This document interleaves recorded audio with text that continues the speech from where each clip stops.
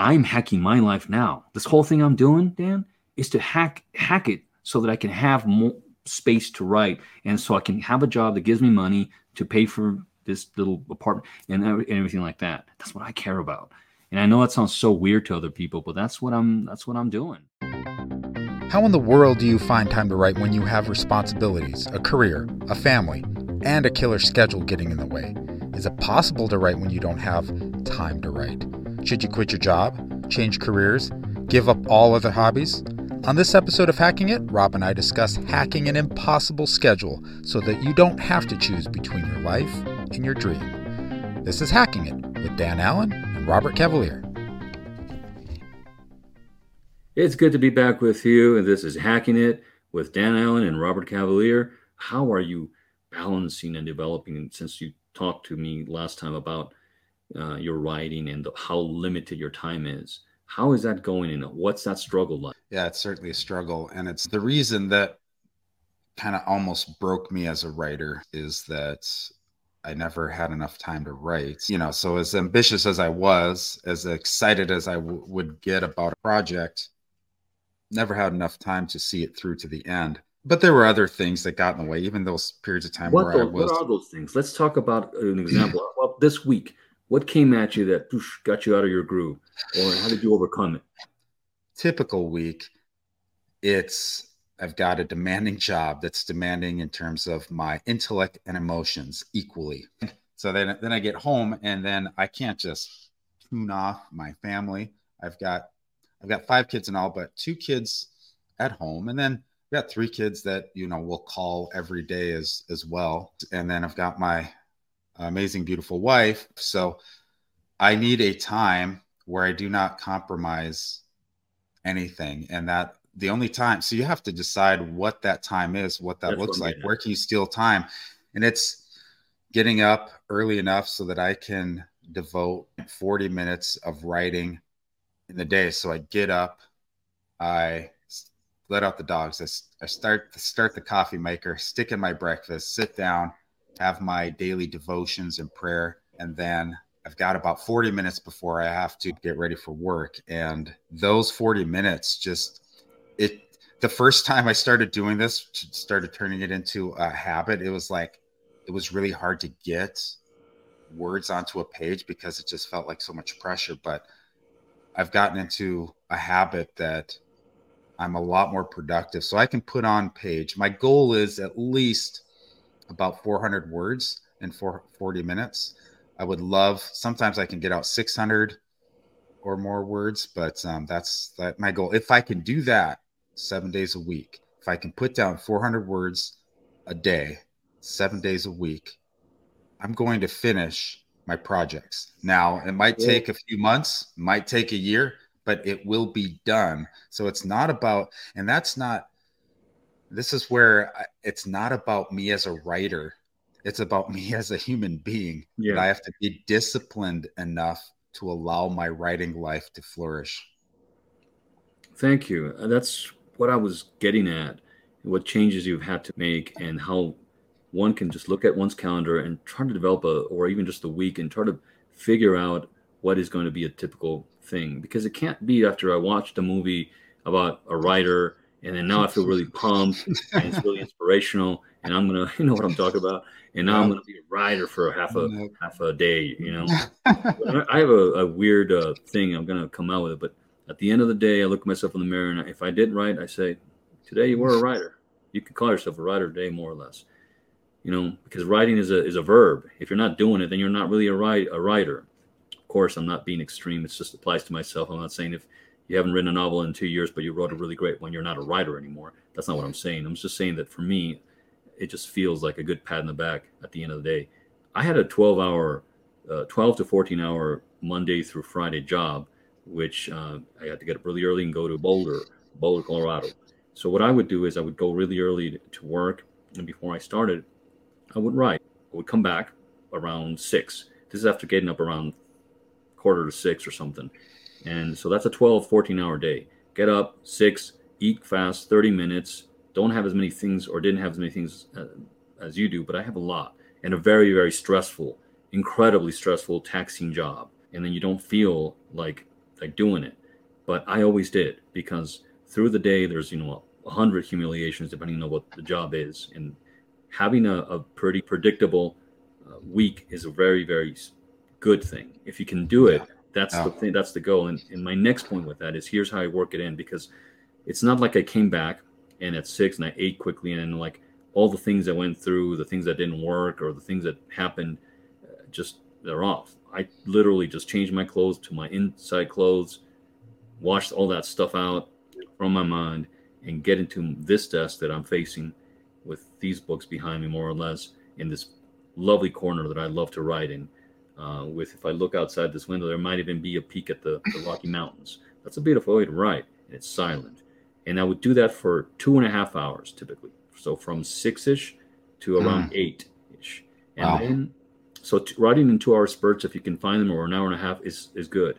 And by the way, I didn't get there and just start hammering away. Sometimes, a lot of times, yes, but sometimes it would be like 10, 15 minutes of looking, thinking, seeing what my notes were for the day before, finish writing. Once I did I made a goal of about 500. I'm happy with 300, 500, 600, somewhere around there, word count. I don't really stick to it as much, but one of the things I've told you, that's where I was. And that's Monday through Friday, and sometimes more, really, to be pretty honest with you, and sometimes less.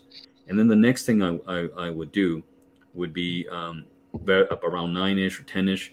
I would record what I wrote for that day. I would record it as a memo voice, something like that, voice memo. And then in the morning, when I did my walk to work, or during the lunch break at work, or both times, I would listen to what I'd written. And doing that kept me in the Yeah. game. It kept me in the writing. So this is not stealing time at all, because it's before work and it's my lunchtime or something. Anyone can take a 15-minute break. Usually the recording, unless I wrote a lot, wouldn't be more than 20 something minutes. Most often would be around there. And it would Yeah. really keep me in there, because it's like this person's like, it's like you have an audible. And then for some reason, listening to the story gives you insights about things that you didn't know. Things like the rhythm of it, and mostly for me, it was really positive. It keeps you pumped, And then you come in the evening, and now you've got all this. You didn't really take a break from it. You've been with it the whole time. It's a fundamental thing that I would say to anybody that's starting out. Work it into your life. If that means you do it 3 days a week, instead of make those 3 days a week the ones you do it, that way the ones you always do it. But I'm more hardcore than you, and more hard nosed, and I have a few things uh, less depending on me or asking about me. But it has cost me relationships. It's cost me opportunities to deepen other relationships or go and do things.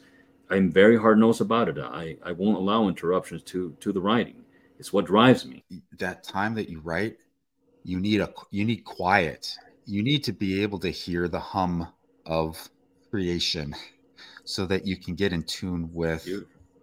the most vulnerable parts of your story, that you don't have any other exterior or internal noise. And that is, for me, that the only time that that's even possible is before everybody else is up. And so that's why it works so well for me.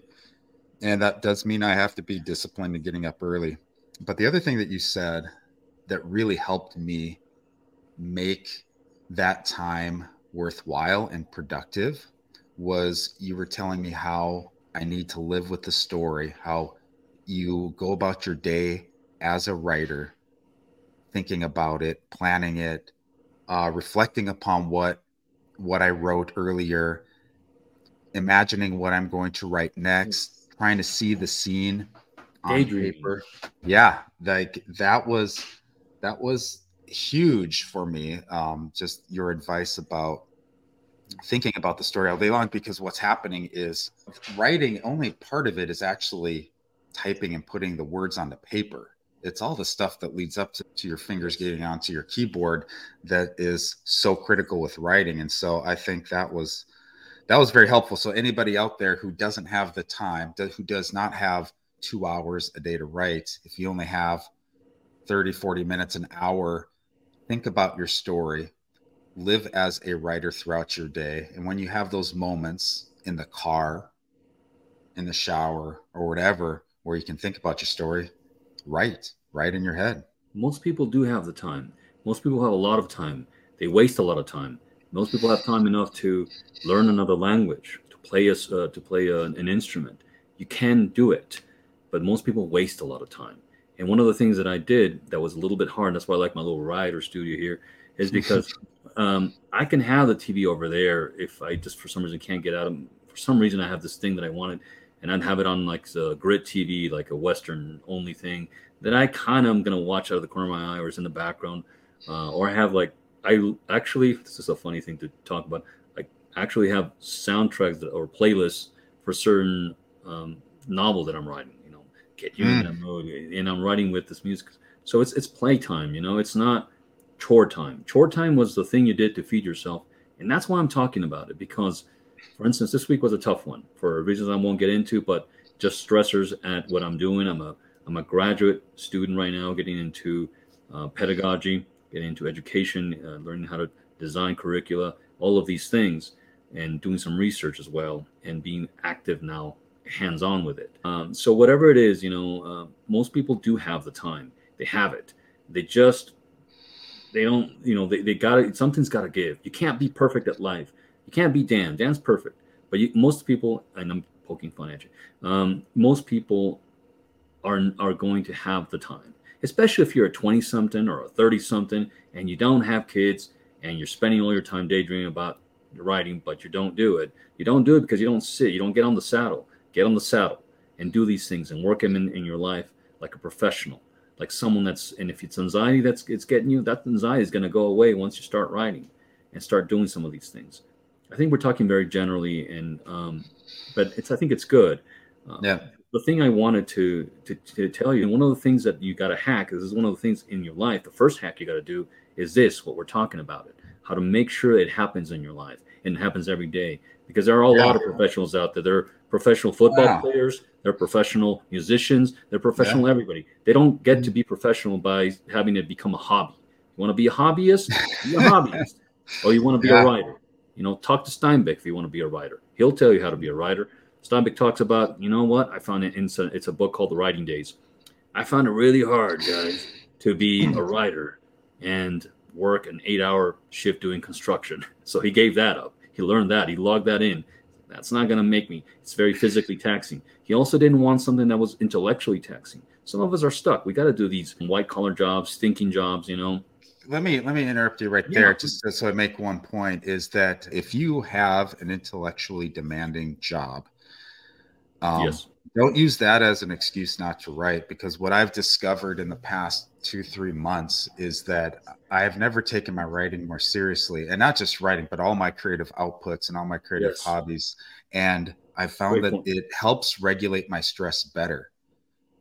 Even if I might lose a little bit more sleep because I'm getting up a little bit earlier, the stuff, the grind of my day-to-day job, and just so people know, I've got a stressful job I'm a principal, that I can that stuff kind of goes off my back because I spend so much time writing and thinking about writing and adhering to that identity as a writer.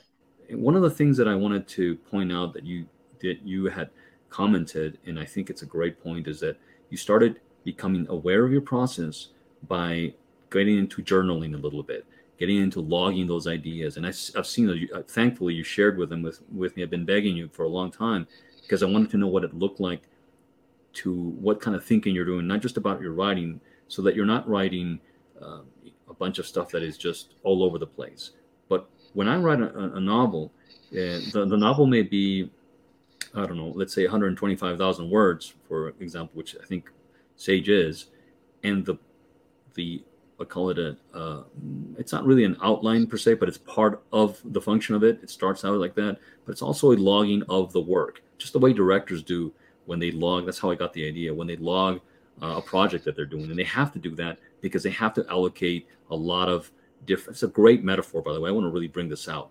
Use something, an analogy of another job. If you're a writer, or even if whatever kind of artist you are, use somebody else's process and see if it can help you. And one of the ones that resonated with me was the director's one. I had this one guy at one job a long time ago in 2002, and this guy, his name is Lance. Shout out Lance. And he wanted to be a director. He wanted to be in filmmaking. And we're doing this government job, this boring, tough government job. And he brought this book. It's like, hey, look, this is how, and it was a great book. It really, I wish I would have remembered the name and all that stuff because I would love it. But I have it in here. And what it revealed to me is that, oh, so that's how directors organize their time? Yeah, because they have to answer to who? Producers, to editors, to writers, to actors, to the schedule. The schedule is all important. The schedule is killer. So the schedule has to be, and so they need to know, I'm going to shoot this scene now because this is the best situation. They're always thinking schedule, work, creative, and it's a great way. It seems very stressful, but it's actually so freeing because then you're not wandering and bobbling and that stereotype of the writer as, this is one stereotype I would love to smash. And this is the writer that writes a novel, a genius novel, in one weekend somehow, a part or a week, never stops. Then he dies at the end because, of course, he has to have a stroke or something. That's not how you want to be writing, because then you won't be able to reproduce what you got right. Tell me what you were thinking about. I love. It's kind of like your tip of the week in a way.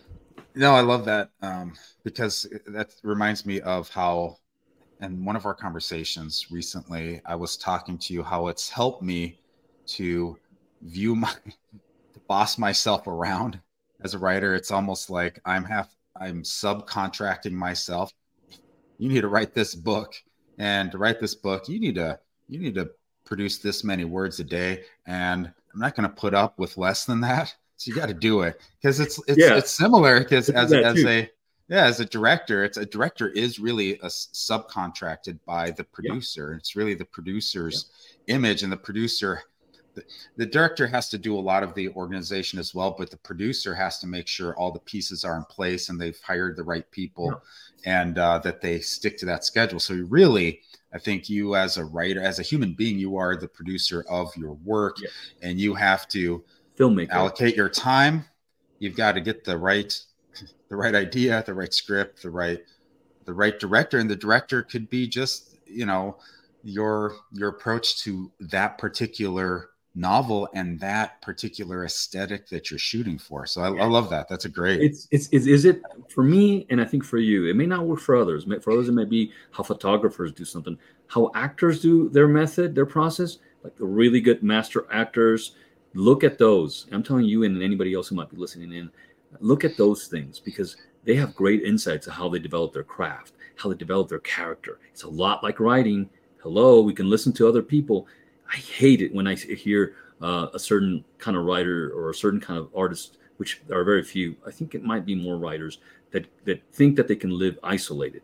And you have to allow other creative people in your life in some way. It may not be, hopefully you're developing, and I want to talk about that the next time, developing as a topic, developing relationships like we're doing and fostering that are positive and that spur action and forward movement. And that may be a tough one, but you can find it. In fact, I just yesterday I went, and I'll bring some of that content later, to this Pirate Fest that we're doing here in Northland where I live, and you find a lot of little writers. I didn't find today, I probably will, but I found only one writer, who was writing about like sort of historian kind of style, and they have their little tents and they're self-publishing. And asked, hey, look, I just started a podcast and I'm interested in. I'm a creative person myself. I'm interested in your process and how you came. What brought you here? What was successful? Would you be interested in talking to me? And so I'm going to fish out more of these opportunities and they, guess what? If you ask someone, this is something that somebody told me, I think it was a professor or somebody's like, oh, I think it might've been Mr. Larson. Yeah, I think it was our English teacher.